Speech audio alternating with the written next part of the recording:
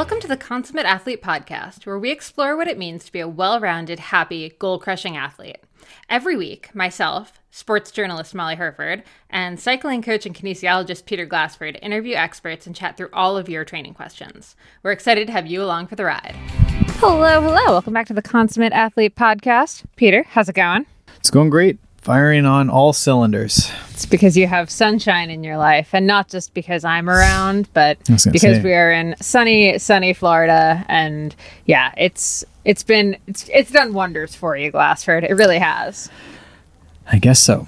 So we're here, back again this week. Thank you for all the feedback on the last couple of episodes. It seems like the planning the season episode we did just last week, right?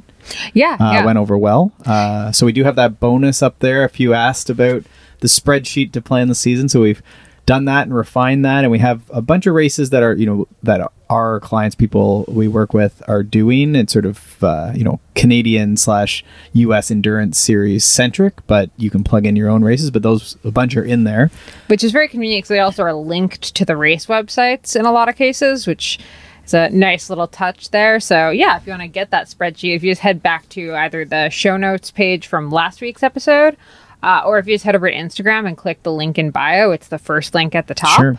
And that will get you the spreadsheet if you are trying to figure out. Thank you to everyone who commented or messaged. We do appreciate just, what resonated for you. And in a few cases, people mentioned other things. Of course, there's always add-ons and things we forgot, which I did call out for at the beginning of that episode. So thank you for that as well. Some good thoughts and ideas. Mm-hmm. Well, and speaking of race calendars, today's episode is a little bit inspired by our own race calendar this season. So one of the big races on Peter's schedule, which means on our schedule, is the Quebec Single Track Experience. Actually, it's funny, someone was just asking me if I was going to go back to Quebec Mega Trail, QMT, this season, and I was like, actually, I won't, but I will be in Quebec pretty much at that same time, just because of, Quebec Single Track. We can't combo this into a even more super. We cannot. Stop it. Stop it right now. So we're going to, this is Quebec Single Track Experience. It's 5 days. It's all actually weekdays, I believe, if I'm not mistaken. Yeah, Monday to Friday. That's right. To be clear, this is mountain biking, a mountain bike stage race. Right. I just realized I mentioned and the trail you can race. You can tour it. They have a ride and a race option. It's always your choice in these stage races anyhow, but they have sort of two separate designations. I believe the ride also lets you, if you needed to shortcut anything. So you shouldn't be scared about doing it. You can make it scary if you want to, and you can be nervous if you want to, but you also shouldn't be if you're just going to ride and enjoy it and tour, 5 great areas. That's really the unique thing about this race, is it's 5 unique areas in Quebec that are just great centers for racing and riding that they take you to each day. So you're getting this sampling of some of Quebec's finest trails. Yeah, and I mean, like most mountain bike stage races, what we really love about it is the summer camp vibe that's definitely going to be present there. We're definitely, Consummate Athlete's going to be there. It's going to be Consummate Athlete Summer Camp. We already have quite a few people we know who are going to it. So using our codes, which you can find those in the show notes to get, I still think $100 off, if I'm not mistaken. I think that's still good. And then there's also a draw code, so you can use both of them, I believe, depending on which packages you're using. There are some restrictions there, but in any case, we have, I think we're over 10, even excluding us maybe now, sort of who would consider themselves coming through Consummate Athlete, whether that's the podcast or coaching clients or friends. And weirdly, I think this is actually really interesting if you're listening to this and you're someone like me who maybe loves the idea of doing something like this, but is maybe a little nervous that you're going to show up and not have anyone to talk to, and it's just going to be kind of an awkward situation. And I will say, rarely are they an awkward situation. Usually you can find someone to talk to pretty easily, even if you don't know anyone, but you know us. So if you come to it, you can definitely hang out with the Consummate Athlete crew. So I think that's going to be really fun.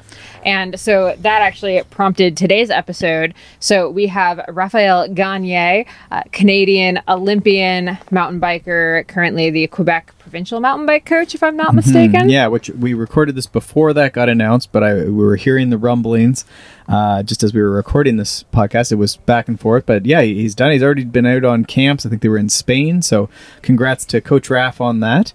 But so yeah, we cover the whole, regrets, things he loved about what he learned through being an Olympic caliber mountain biker, all the way up to, coaching now. He was working and I think still is working with some youth and at a center in Quebec as well.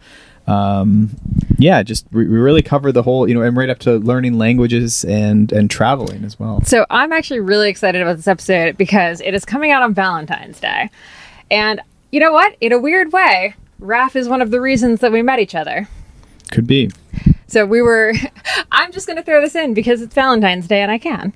So when we were at the first ever UCI cyclocross race in China, almost 10 years ago, Raph's friend JP is the one who told you what my name was after you had left. Okay. This sounds like JP is more responsible. But... Well, I only met JP because he stayed at my house with Raph Gagné when they needed someone to host them for Northampton Cyclocross the year prior. So if it had not been for Raph Racing Cross, we might not have met.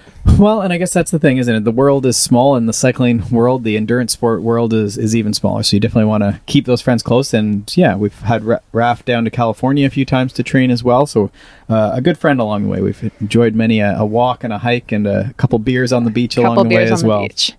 Yes. All right. But before we get into this episode, we just have to quickly talk all about Athletic Greens and AG1, which I would be talking about even if I didn't have to talk about it, to be honest.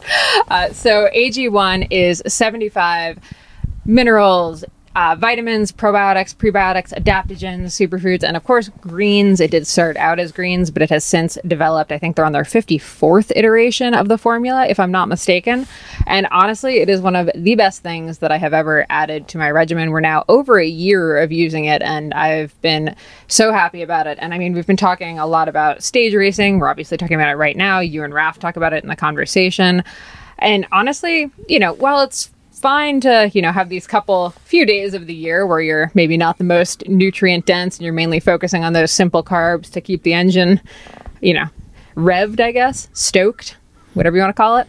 I do think it is nice when you can just kind of add in that one thing that's going to keep all of your vitamins, minerals, etc., kind of at like a reasonable level, so you don't end up with scurvy by the end of a stage race. Mm-hmm. And we talk about, every week when we do these ads, we're talking about the fact that it's NSF for sport certified, which is important as well because we're talking about racing here as well.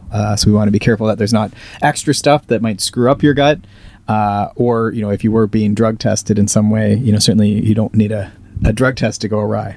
Exactly, yeah. And of course, it's also, keto friendly, paleo friendly, vegan friendly, dairy free, gluten free, no GMOs, no anything really other than the good stuff.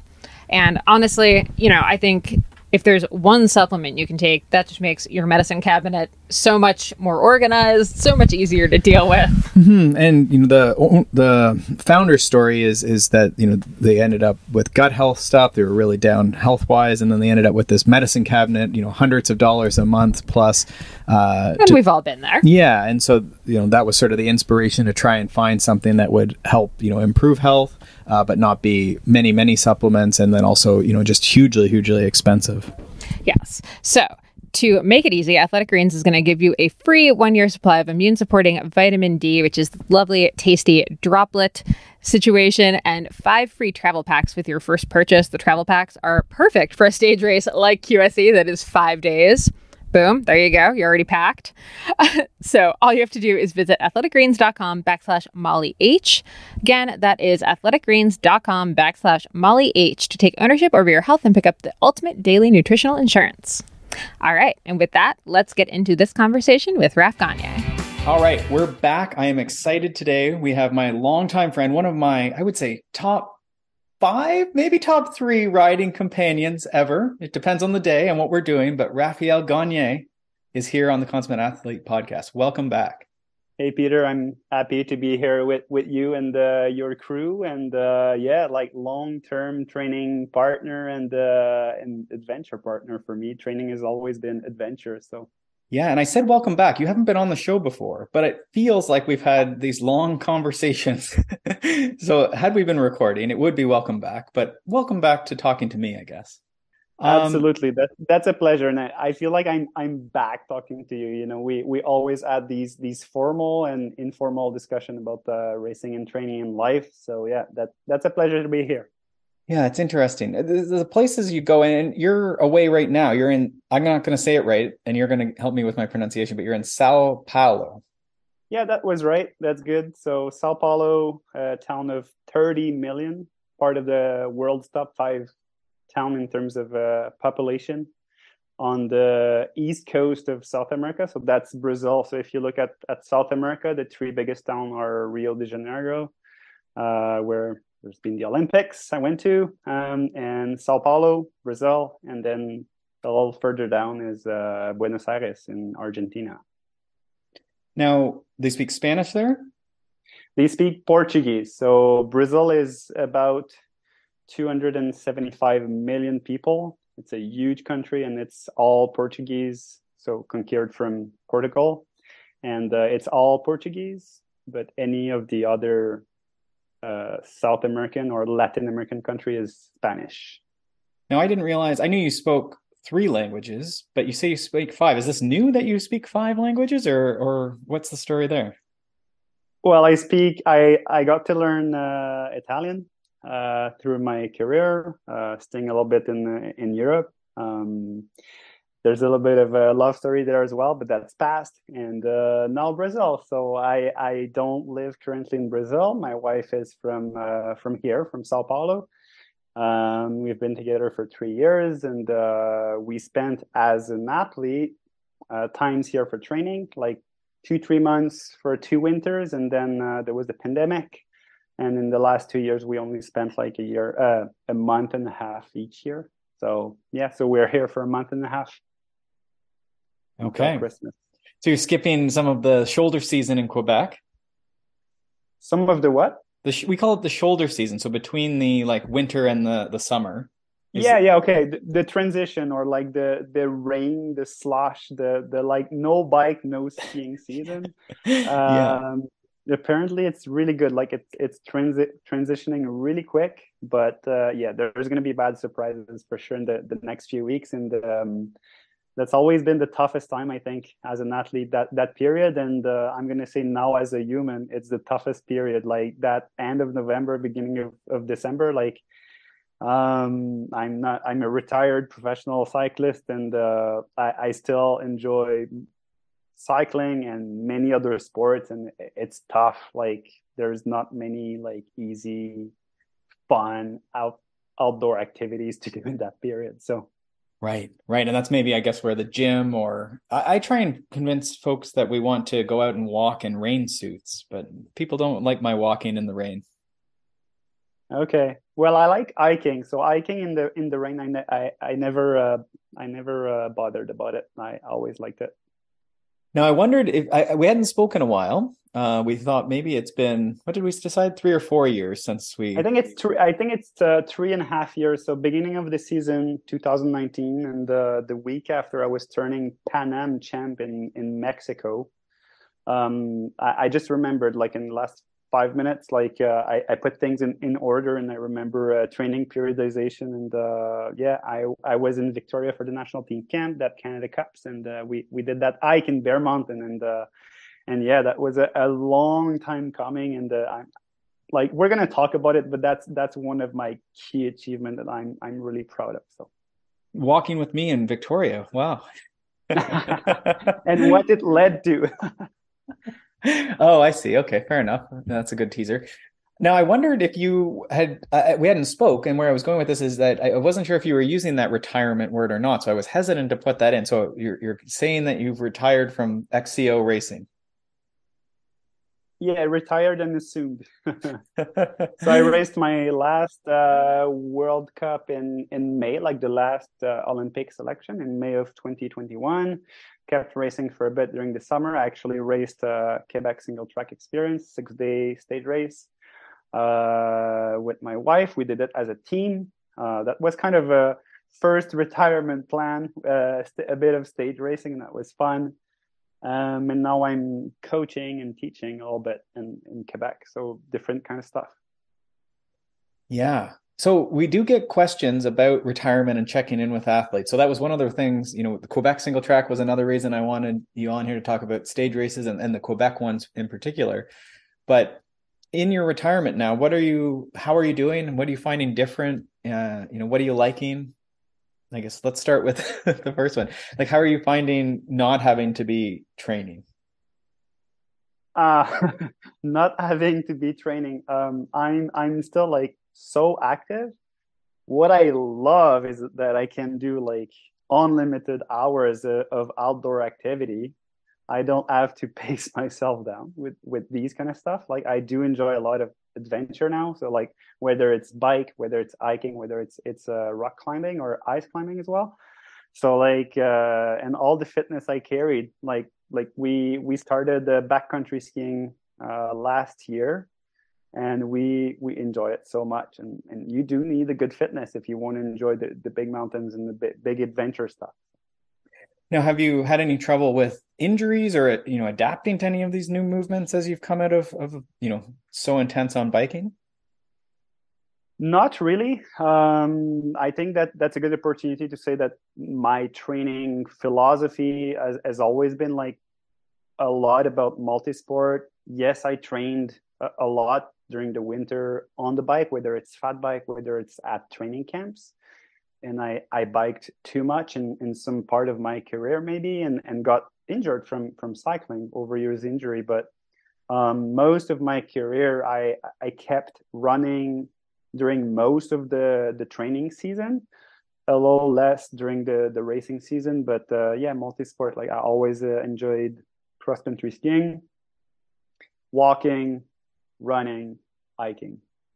Those were the key ones. And my early part of my professional career, I had a lot of gym included. I know I could have a lot more gain keeping with gym, but I only focused on the core and stuff like that because I got injured in at like mid career, actually in California when I was like training a lot on the bike. I was kind of early peaking, and I think I was just like a bit too strong but too weak. Yeah. And got injured from a training in the gym doing squats. So I like remember. I think I was put there. that Yeah. aside. Yeah, yeah, Yeah. Well, it happens, right? And whether we can avoid it, that's always the thing, right? Like, so absolutely. do you just never do strength, or it's in hindsight, it's perfect, right? Yeah, of course, you shouldn't have been squatting that much or something, but Yeah, yeah, no, I think I found ways to compensate the gym that I didn't want to go there. Like I did a lot of yoga in a part of my career that helped me with core and strength and flexibility. And just to go back with your question, which was really good, I overdid a bit of rock climbing in the later end of the winter, and I injured a finger, like a pulley injury, which is like a classic rock climbing injury. Like I just climbed too much in a 3 week period, and I weakened some ligaments, and I got a tear. But yeah, that's classic, and I got like rehab for that. Like yep. I did physio, and it's good. So Cool. It's good to hear. Yeah. And it's whether we can avoid it, you have to be careful, and it's what was going climbing worth it. It's hard to say. It's the same with running, right? A lot of times it's that ligament tendons, they just don't adapt as fast as the heart and lungs, especially when you're fit to start yeah, off with. yeah, it's good that you mentioned running because I think it's a good complement to cycling, and a lot of cyclists go there in the fall in the transition period as well with cyclocross as well. But yeah, lots of cyclists, it triggers some injuries sometimes the running, so we have to be careful and be really progressive in integrating new activities, new movements, new sport. So. Sure. Sure. Okay. From there, then, you sort of touched on, you did have a fairly long career, I think. Like you were I think doing I it. did. Yeah, you started very young. I remember you, and I don't know if I remember maybe in cadet as maybe that far back. But 14, 15 at least I remember. But you started very young, right? Yeah, exactly. Like I started swim comp when I was 6, and that brought me to triathlon at age 8 for 2 years. And in the meantime, I started mountain biking as well. And right from there, like I started mountain biking, and like these sports became secondary.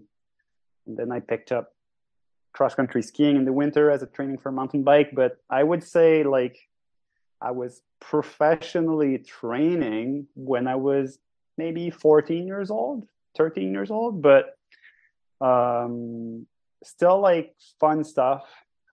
Still healthy. Like I always swam during the winter for like about like 6, 7, 8, even 8 months out of the year. So that was a good balance until I was a junior actually. So, and I did the world championship every year throughout my career, except for that one year I injured my back in 2011. I had the setback year, but I came back fully healed and yeah, super motivated. And I think that that brought a fresh mindset and a fresh leg for the second part of my career, if I can put it this way. And a lot of win to myself for the 2016 quadrennials. One thing that always struck out to me about the way you seem to prepare most years was you seem to do, like, rather than being away the whole winter, you'd go back home and you'd fat bike. And like you say, you're skiing, you're doing these, I think you're probably spending time with family and friends and, being home. I think you were going to school some of those years probably. Yeah. Yeah. How much of that do you think, like, do you ever regret doing that? Do you ever think, oh, I should have went and trained in the sun year round?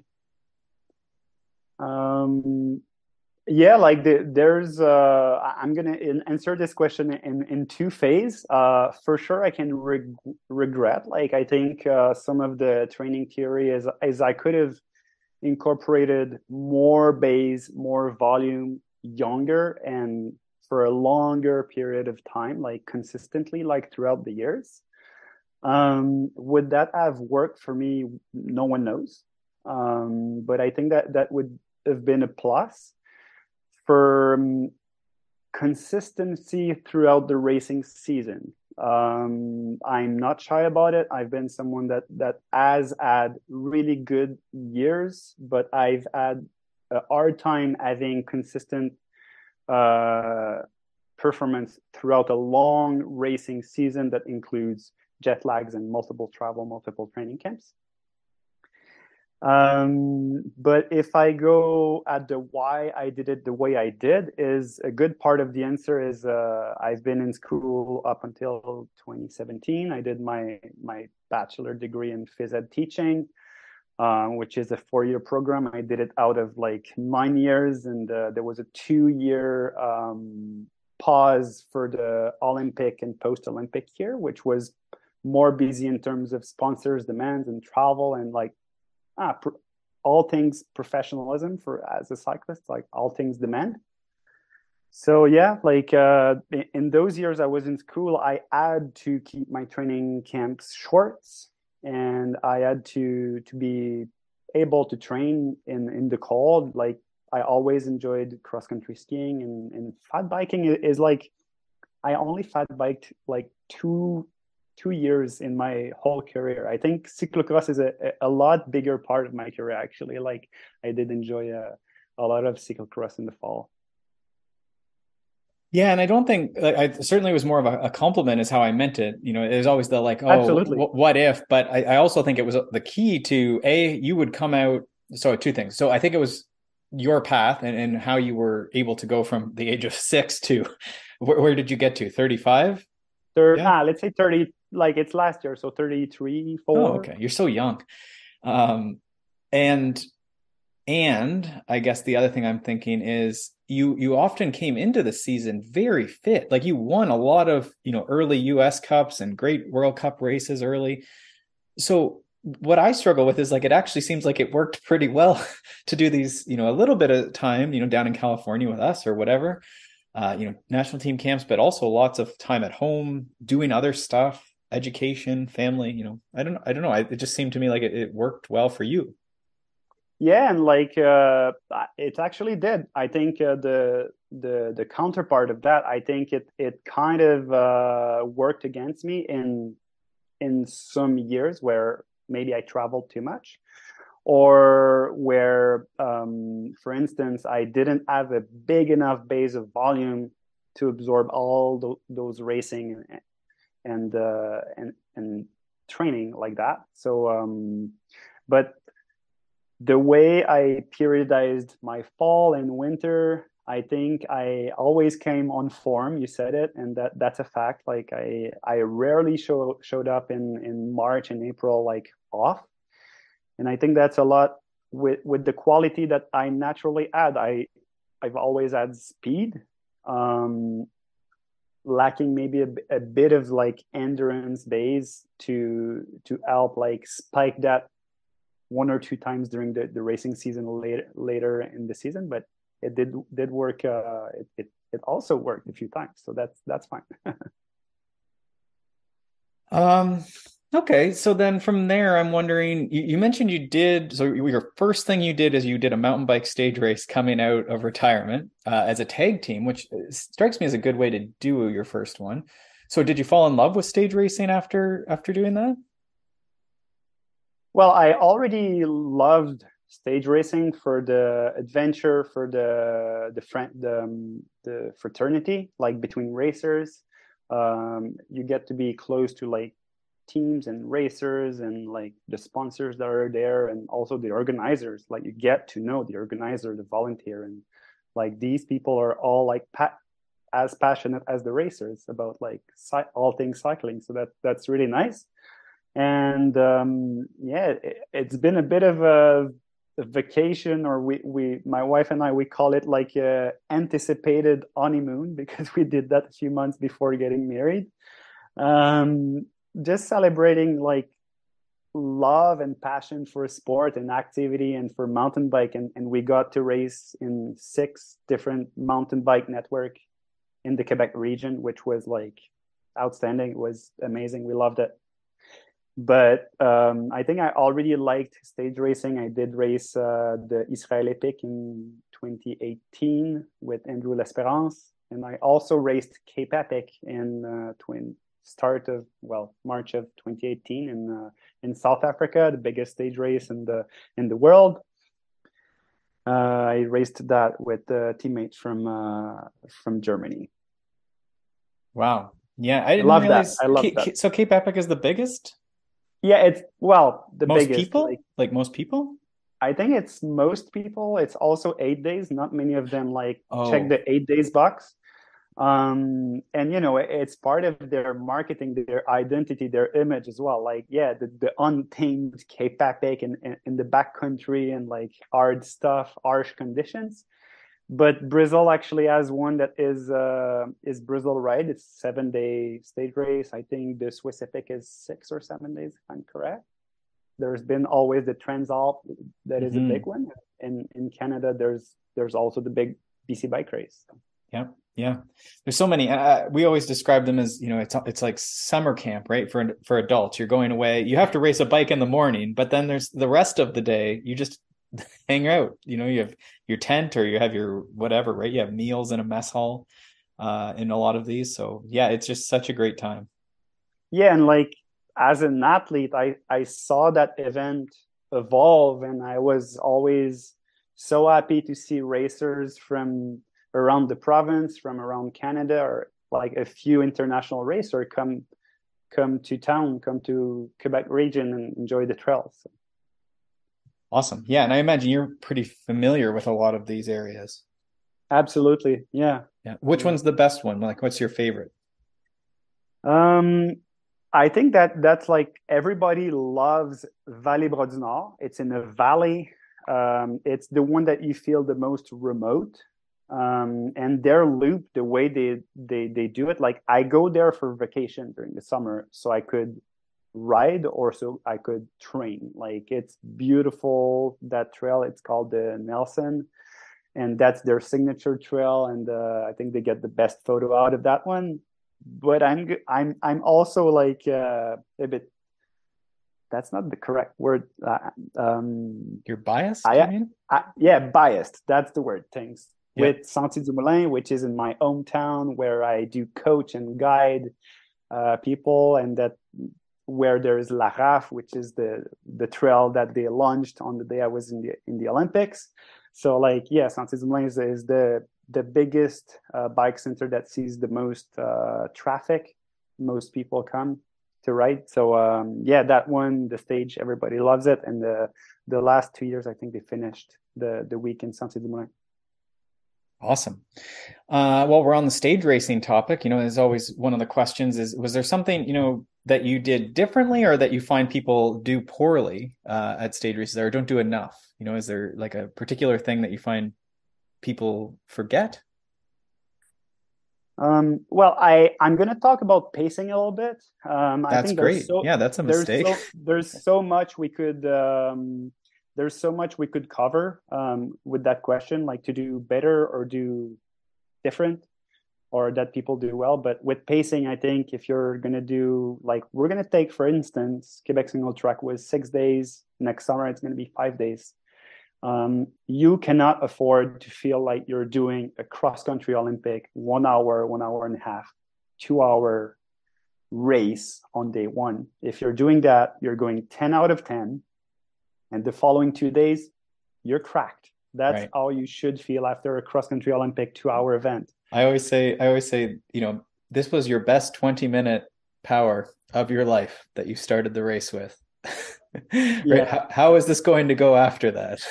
Yeah. Right. And it's very common. And I get it, right? Because you're so excited and the group's going and you want to keep up. But yeah, so do you have any, like, how would you suggest someone pace that then? I think it's feeling like you must, like, day one should feel like you gave eight out of 10.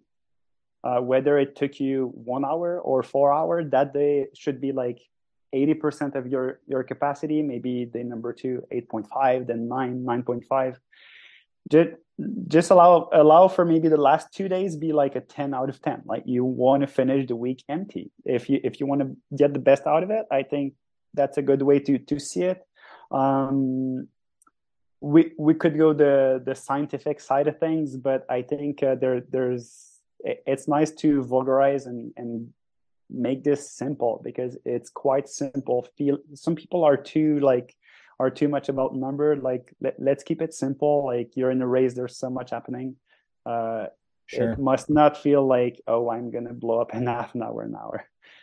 Yeah, I think so. And I think if it does, if you're too ambitious, it's not the end of the world, but you just then there's the mental aspect where you need to say, okay, that was a little aggressive. I need to bring it back, recover, get the food in, and start from here. Okay, yeah, Raph said 8 out of 10, so carry on, right? Exactly. Or like, if we put it in 8 out of 10, if you do a cross country race and you want to test it, like on day one, maybe like some people will be curious and they will want to do a local race at 8 out of 10. That's probably going to feel like 5 minutes slower on a 1 hour and a half race. But Hmm. that's going to be a significantly lesser stress on your body, right? For sure. Yeah, there's definitely a limit there. Um, okay, I like that. You mentioned, is there anything to, you said this is getting even an aside then, you talked about pacing, so I'm trying to pick little threads here and keep going with it. Sure. You talked about micro pacing, and I think I've heard this, but I don't know. Where are you going with micro pacing and sort of this idea for mountain biking? Yeah, I remember discussing that with the national team coach and like other athletes, and my concept of it is really like, you micro pace given your opponent, like who's around you. Like, am I going to be able to pass that rider that's slower ahead of me? And he's slower technically than me. Like, do I really have to fight him for the single track, or should I let him open that gap in the climb? So I climbed like a little bit easier, but I'm going to close that gap, like, let's call it 3 watts, like in that descent, and I'm going to catch him, and then I'm going to even catch a ride on the flat with him afterwards. But yeah, that's bringing physical with tactical. You Mm. do have to be aware of your strength and weaknesses, and your opponent's strength and weaknesses, terrain awareness. I think I see what you're saying. um So it's almost like it's gameplay, I guess, right? You're understanding the game, and so the strategy isn't always just to stay on the wheel. It exactly. might be, as you say, you can't get by them on this, but you're going to pull them back on the descent. So rather than riding your brakes down the whole descent, why not save energy on the climb and then coast back onto them? And Exactly, and like yeah, the other the opposite of that would be like, you do need to enter that descent ahead of that guy that is stronger than you, so that you open a gap, and that he's going to close it back on you on that next climb, that you're not going to have to redline yourself to hang on with him. I think a good example would be like, a lot of your audience might be from the road, but I remember seeing Peter Sagan race the Pro Tour in Montreal and in Quebec. And he was doing the sag climbing. Like, I don't know if you're familiar with that concept, but like, whether you're a strong climber or no, if you want to save energy, conserve energy, and the peloton climbs that Mont Royal climb in Montreal in like 4 or 5 minutes, and you start at the front and you finish at the back, you climbed with the peloton, but you made that climb 15 seconds slower for yourself, so that you climbed at a lower intensity. So that's a bit like where I'm going with the micro pacing. And sure. I've been able to execute that a few times in races, and I think Power Meter brought even more knowledge, so I could like fine tune that strategy, and works sometimes doesn't. I love it. Yeah, and I mean, even in a mountain bike race, especially XCO, it might just be, as you say, maybe you're first and then like they pass you in the climb, and it might be 5 or 10 second climb, but it might be the difference between, I don't know, 800 watts versus 500 watts for 10 seconds or something. Yeah, absolutely. And I remember when we discussed before recording, I mentioned a bit like what we saw Ineos or Team Sky do. They let that people burn their match attacking hard, but they bring it back slow. That's also part of that micro pacing, or like, I call it micro pacing, but call it pacing, or managing your energy, managing your effort, pacing. I love it. Yeah, this is a really interesting concept. And I think that I've been really enamored with this idea of, gameplay and what's the game. Similar in mountain biking, there's, the start is just irrational. If you don't start hard, that's the nature of the game. You can be mad about it, but if you go perfectly, paced off the line, you're not in the race. But there's strategy was within that as well, right? And you can prepare for it, and then you can also, work people over a little bit. Yeah, and like being an athlete more like turbo than diesel, like throughout my career, I think I got that genetically. But also I got that maybe from swim comp when I was young, like, 30 second, 1 minute, 2 minute events. I never struggled with starts. I never struggled with short efforts, with accelerations, change of pace during a race. But I always had to remind myself of those hurtful. I don't know if that's the proper word, but like that hurts. Like those spike of efforts, they hurt you. You do have to pay for them. Yeah. And yeah, part of it has been micro pacing for me, like, or I call it gentle throttle, like be gentle with that throttle, because I had a big turbo throttle. I had to be careful with it. Right. And I'm the opposite, but I've tried to work on the attacks, but I actually at nationals. So I raced my first Masters Nationals this year. And I was against, I saw that. Yeah, and Ryan Atkins, the obstacle course world champion, was my main, competition. And so I just had it in my head that I was just going to attack him and attack him and attack him. So the first lap, I was just vicious, and I don't know why I thought I could hold on to this, but I figured I'd get him off my wheel and then I could just diesel in. But I blew myself up basically, and then he just kept dieseling away, and he got me at the end by maybe 30 seconds. But I played that game very poorly. Okay. Yeah. And well, I think you're someone so humble and that I respect so much as an athlete and as a coach. And I think that's what got us interested in challenging discussion about who you are as an athlete, who am I as an athlete, who you are as a coach, who am I as a coach, with our strengths and weaknesses. Like we both of us, we challenge each other with reflections about training. You've moved now, you had your physical education degree, you've moved into coaching. What have you found now that you're working up with other people's training and not your own? Sometimes that's a difficult transition. Have you enjoyed, having other people out suffering and doing the work, or what's that been like? Oh, absolutely. I think I feel I love seeing the motivation of people. Like they're motivated. Like that was painful, and I'm happy I nailed that training. Like I think that's nice, and I like that's the physical side of things, and I think as a coach, it's easy to pass on the kind of training maybe you were more familiar with, more um, uh, proficient at. Like for me, always PAM and VO2 max. I was so good at, but like those tempo and threshold, like I had a hard time doing them, and I wasn't good at them. But yeah, like it's challenging to build those train because some people will need those, or they will be more motivated with these kind of trainings, and I think many kind of training have their place in an athlete's training plan. And I loved going through the coaching level from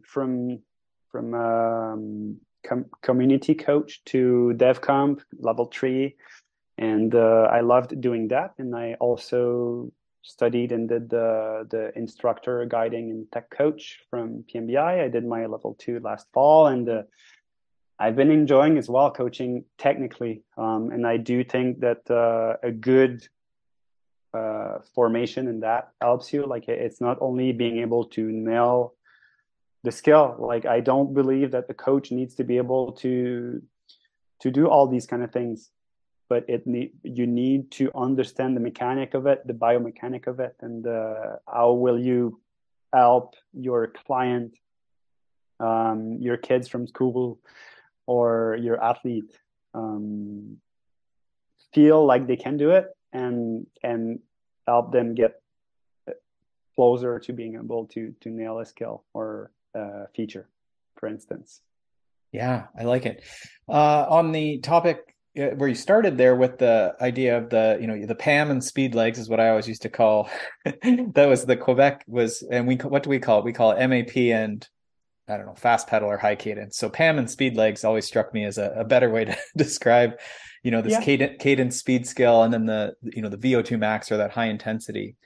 Um, have you found already in your coaching, a way that to help decide if someone's more on the PAM and speed legs or more on the sweet spot threshold steady diesel training? I like to ask like what kind of like to get to know the people, like what kind of interval do you like to do? What kind of interval do you not like to do? Yeah, Which one do you feel you're good at? imagine Which that one you're you talking about it. Yeah. yeah, which one you feel you're not good at? And are you more that turbo or that diesel in terms of start, in terms of acceleration, in terms of like the grade of the climbs? I talked about the kind of interval that I like, but I think that's a lot related as well to your training partner as well sometimes, or your opponent as well. Like Or your maybe an athlete. terrain even, right? Like the environment. Exactly. Like for me in town, it was all about like 2 to 5 minute climbs, like VO2 max. So like I loved it. I still do. There's a story. I'm trying to remember which one to tell here or decide, but there was one about I think it was Bjorn Dolly, like cross country skiing, right? And I think he did 6 minute efforts or something, and everyone decided that 6 minute efforts were the thing to do. And then it came out eventually. I'm probably miss this story is probably not true, but it came out that he just had a 6 minute hill on the back of his house, and sometimes it was Yeah, a little faster, so it was a little slower, but that was the hill he did his intervals on. There's nothing amazing. magical about like 6 minutes are not magical. Yeah, Um, yeah. yeah, the All environment. right. I Yeah. like that. And that works. Um, yeah. So we have that. So I like that. Talk to the people. And then what do you think? Like, do you think that there's still a place for the thing you don't like then? I guess, if someone's like, I love sprinting, should they still have to go out and do tempo, or should they go out and do tempo or long, slow distance? I think a good variety, whether it's gonna like, especially when you're developing an athlete, like you should help them develop qualities that they might have never worked or that they might not even believe it's going to work, like but get them to test them. And like for instance, go to the gym, like be able to train in the gym, because maybe at some point in your career, you're going to need to actually do real training at the gym. So I think it's helpful to develop all those qualities. Are you including, do we include tempo or the high intensity, even if we don't like one or the other? I think, yeah, thanks for reminding me. I think it's really important to not do everything, wanting to do everything at the same time. But I think there is place to maximize strength. And that's for sure going to be motivating for that athlete you're working with, or that client, but also help them to minimize weaknesses, or even make those weaknesses, maybe like just get them to be neutral, or maybe like at some point get to be one of their strengths. Yeah, and you don't want to get beaten, right? Like, I guess that's the thing is, I remember it was actually a Quebec coach I remember consulting with way, way, way back. And he said something, it was essentially at the beginning of your mountain bike race, are you in the lead or are you behind? And I was like, oh yeah, very much behind. And he's like, okay, well, Pam and speed legs. Yeah, and like that gives you a good screenshot of the athlete's biology, like physiology. And right. what I like to ask as well is like sport background, but not only the athlete, but like the genetic of the family. Like, is there a sprinter in the family, or is there like a marathoner, or like a like, I give these running cliche, but I think it tells you a lot about maybe the genetic you're dealing with. So. Sure. Sure. And even if, you wonder if, I always go back to the environment is probably true too. If your parents are out running for 3 hours, then that's probably more normal in your head versus if they're going to track practice, 3 times a week or something. Absolutely. Yeah. Yeah. We started on this, and so maybe this is as we get towards the end here. I've been playing around. I've been trying to learn French since I think maybe not even before. I guess they tried to teach me in school too, but I recall trying to learn French while we rode sometimes. Yes. One of my favorite memories is trying to remember the difference between straight and right. They're basically the same word. Yes. And in French, actually, like a safety rule, we try to avoid saying straight in French, which is tout droit instead of right, droite, because it's so confusing. Like we would use the word in English straight, and we would use right, droite, because it's too confusing. So now you've picked up 5 languages. Do you have any like strategies, or do you think you've benefited because you've lived in a lot of these places and sort of been immersed in some cases? Is that the secret maybe? I think the secret, like for me, like I think it's a good opportunity to speak about family experience and stuff. Like when I was in elementary school and high school, every Christmas for me wasn't about material. It was about traveling in Latin America. I've been to many countries, and it's always been with a backpack. So like whether it's we travel by foot, or with taxi and bus, and with small bed and breakfast, super simple, like cheap kind of travel, 1, 2, 3 weeks during Christmas. And during my high school years, it was on the bike, because my sister biked as well, my parents as well. So yeah, that's always been super fun. So like I picked up Spanish, never having studied Spanish, but always being curious, connecting with people. And yeah, my Spanish is really as I said, I never studied, but it's quite at a good level. And I was actually asked to be part of the Copachi mountain bike Federation committee for mountain bike, so to represent the North American countries, so Canada, USA, and Mexico. So we divided America in 4 parts, plus, so like North America, Central America, and South America, plus one of the Atlantic country. And yeah, like I think that that's super nice, and it's about interest, like all these opportunities you work on your language. And I remember negotiating my first contract with my dictionary, French to English, like my first contract that I had as a young U23 with Rocky Mountain. Like I, negotiating or like exchanging emails and stuff. So, but later Hmm. end of my career, I learned Italian living in Italy, and I learned Portuguese as well. And I had to unlearn Spanish and Italian because they are three Latin language. French does help me learn those language because it's all part of Latin. Um, but I think it really has to do with personality. I'm someone really curious about the culture, about where I travel to. I think it has to be it has to do with immersion, like get your computer to that language, get your phone to that language.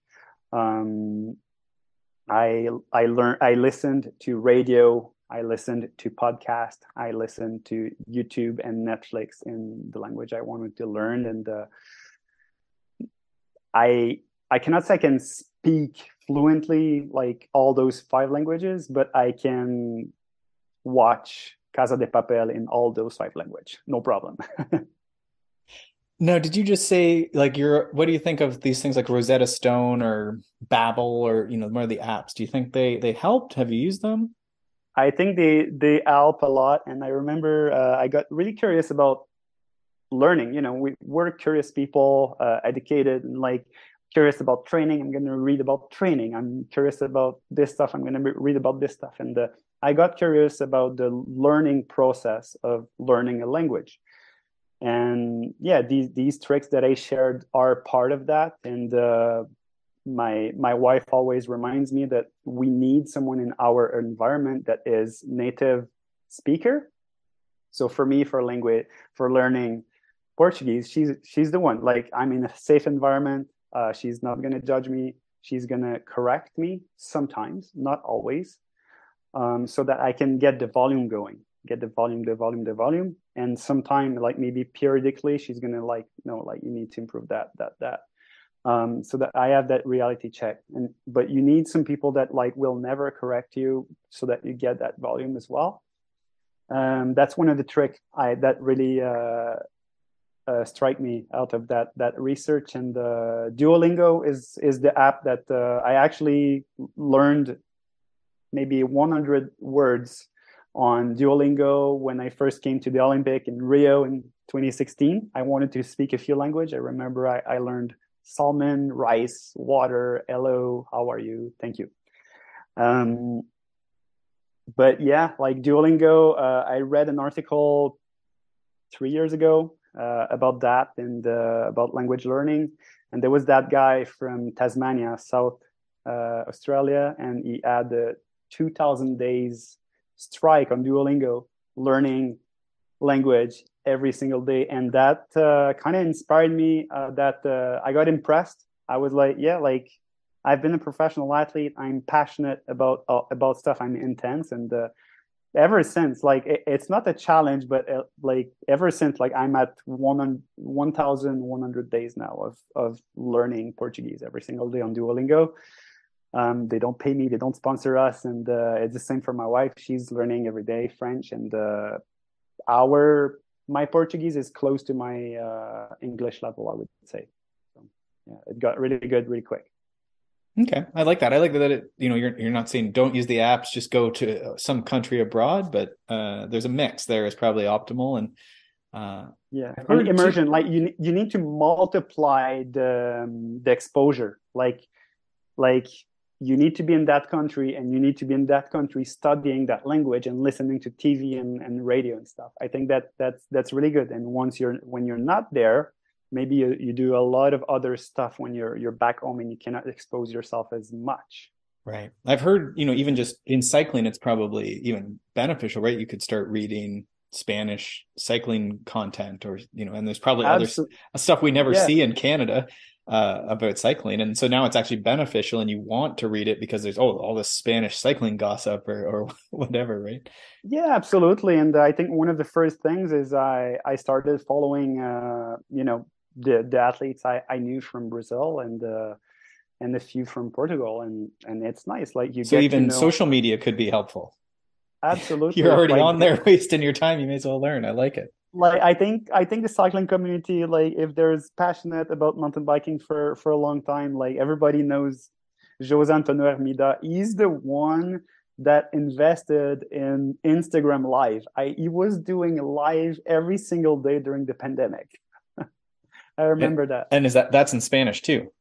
Yeah, that was in Oh, Spanish. so there you I go. Yeah, you get this yeah, content, but you only understand it if you're studying your Spanish. yeah, exactly. So that's fun. That's good. But I think the base is having an interest, or expose yourself to interesting content. Well, Raph, I could talk to you all day about training and coaching and everything else. But I think that's a good place to end today on language, you've come to all these languages through sport, which I think is, central to our consummate athlete idea is that we want to spiral out into, meeting good people, learning other things. So you're really embodying that. And so I'm thankful that you were here to share this today. Yeah, I'm happy I was here. Thanks for the invite, and I think you really summed it up well. And what I think is training and racing, it's beautiful stuff, and we're all human, aspiring to be healthy and happy, and I think sport and cycling is a good way to accomplish that. Okay, and classic final questions. If someone wanted to follow you on social media, how would they find you on the social medias, Raph? They could write my full name, Raphaël Gagné. My main platform is Instagram. I still use my Facebook a little bit, and my blog has been abandoned for 13 years. Oh, blogs, good old days. And if someone was looking to get a tour of the finest Quebec trails, could they could sort of reach out via social media, or is there anywhere else they can find your guiding and coaching services out there in Quebec?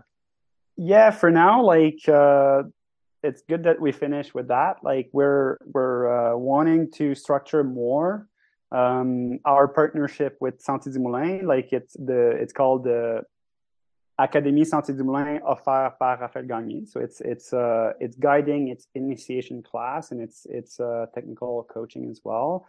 They could reach out to the website of the bike center, and they would find the academy, the guiding, the coaching stuff there.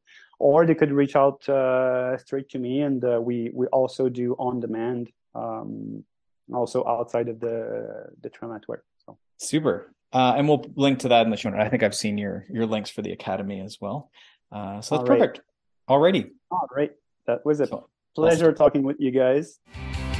Thanks so much for tuning in to the Consummate Athlete podcast. If you want to hear more training, racing, and endurance sport advice, make sure you subscribe to the podcast and leave us a rating and review. You can also subscribe to our newsletter at consummateathlete.com for a weekly dose of inspiration and advice straight to your inbox.